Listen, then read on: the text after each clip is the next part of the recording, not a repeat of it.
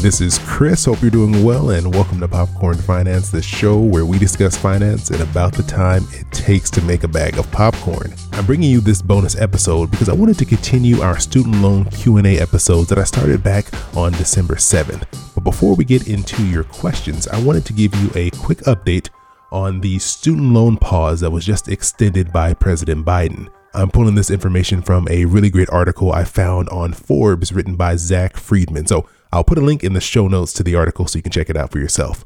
On his first day in office, President Biden extended the federal student loan pause that was in effect, which was set to expire on January 31st. The new expiration date is September 30th, 2021.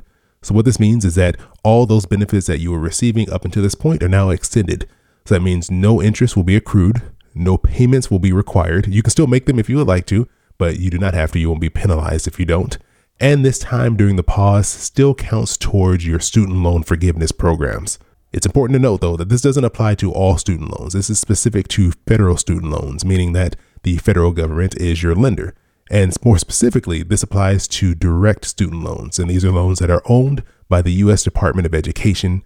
They are the only ones that are eligible for this loan relief. So for example, this includes your direct subsidized student loans and direct unsubsidized loans. However, if you have a FFELP loan, this is a Federal Family Education Loan Program loan, that was a lot of words, or a Perkins loan, unfortunately, they are not eligible for this pause. And if you need more clarification on this and want to learn more about the different types of student loans, go back and check out episode 219. I also put a link to that in the show notes as well.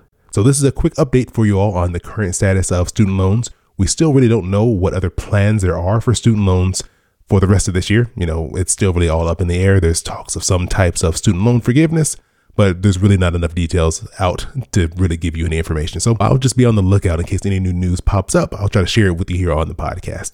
Now, let's get into some of the questions that you sent in. Big thanks again to Robert Farrington from thecollegeinvestor.com. Really appreciate him taking some time to answer more of your questions. And so after this episode, make sure you swing by thecollegeinvestor.com if you have any more questions related to student loans.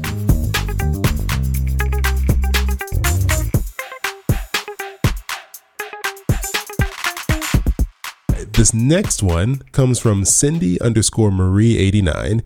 And she said, is it better to start paying your student loans off while still in school, or should I wait until I graduate? Well, it depends on your loan type. If you have a subsidized loan, might as well wait it out. The government's paying it for you.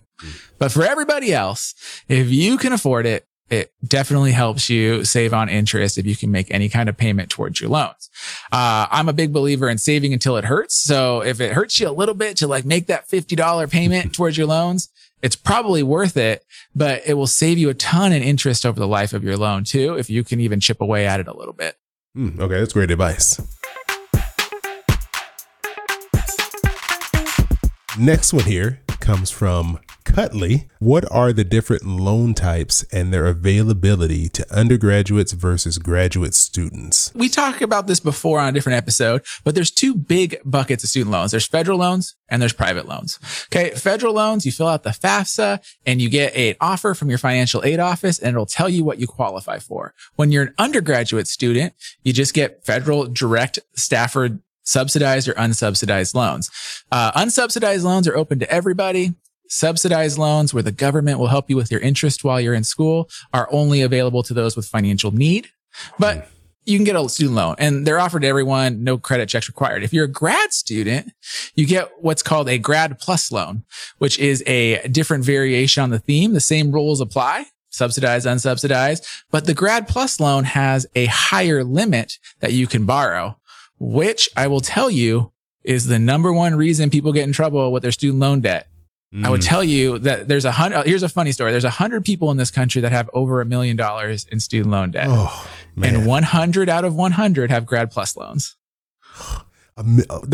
How's it even happen? What's going on? Graduate school is how it happens. That's why it's a Grad Plus loan. And so you have to be very mindful of it because you figured these people went to undergraduate, borrowed $50,000 to go to undergraduate. Okay.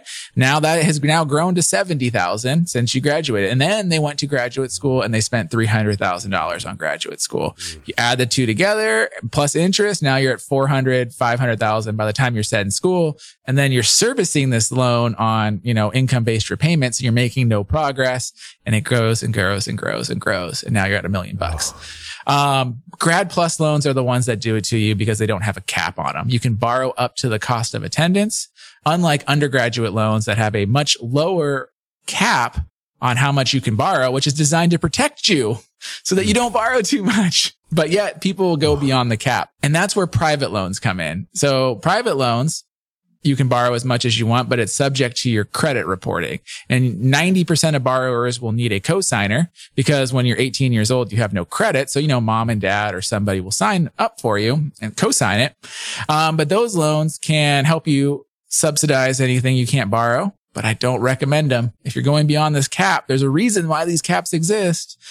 So those are the two main buckets of loans. There's also a third kind of type. They're parent loans, and they apply to both federal loans and private loans. So your parents can take a loan for themselves to pay for your school.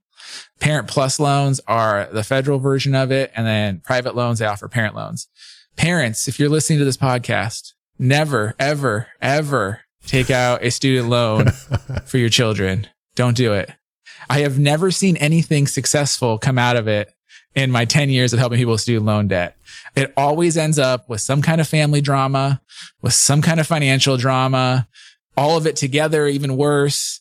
Just don't do it. If your kids want to go to college, they can figure out a way to pay for it themselves.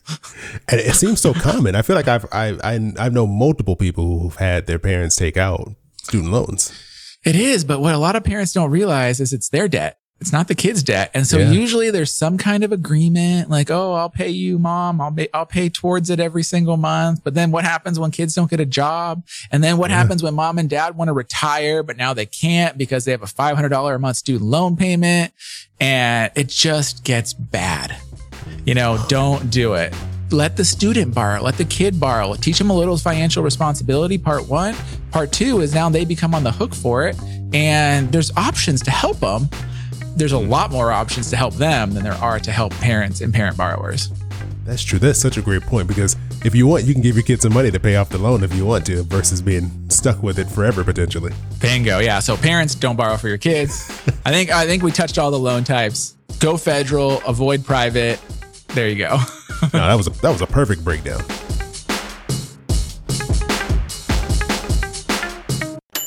Your boy keep it poppin' like Mary Poppins.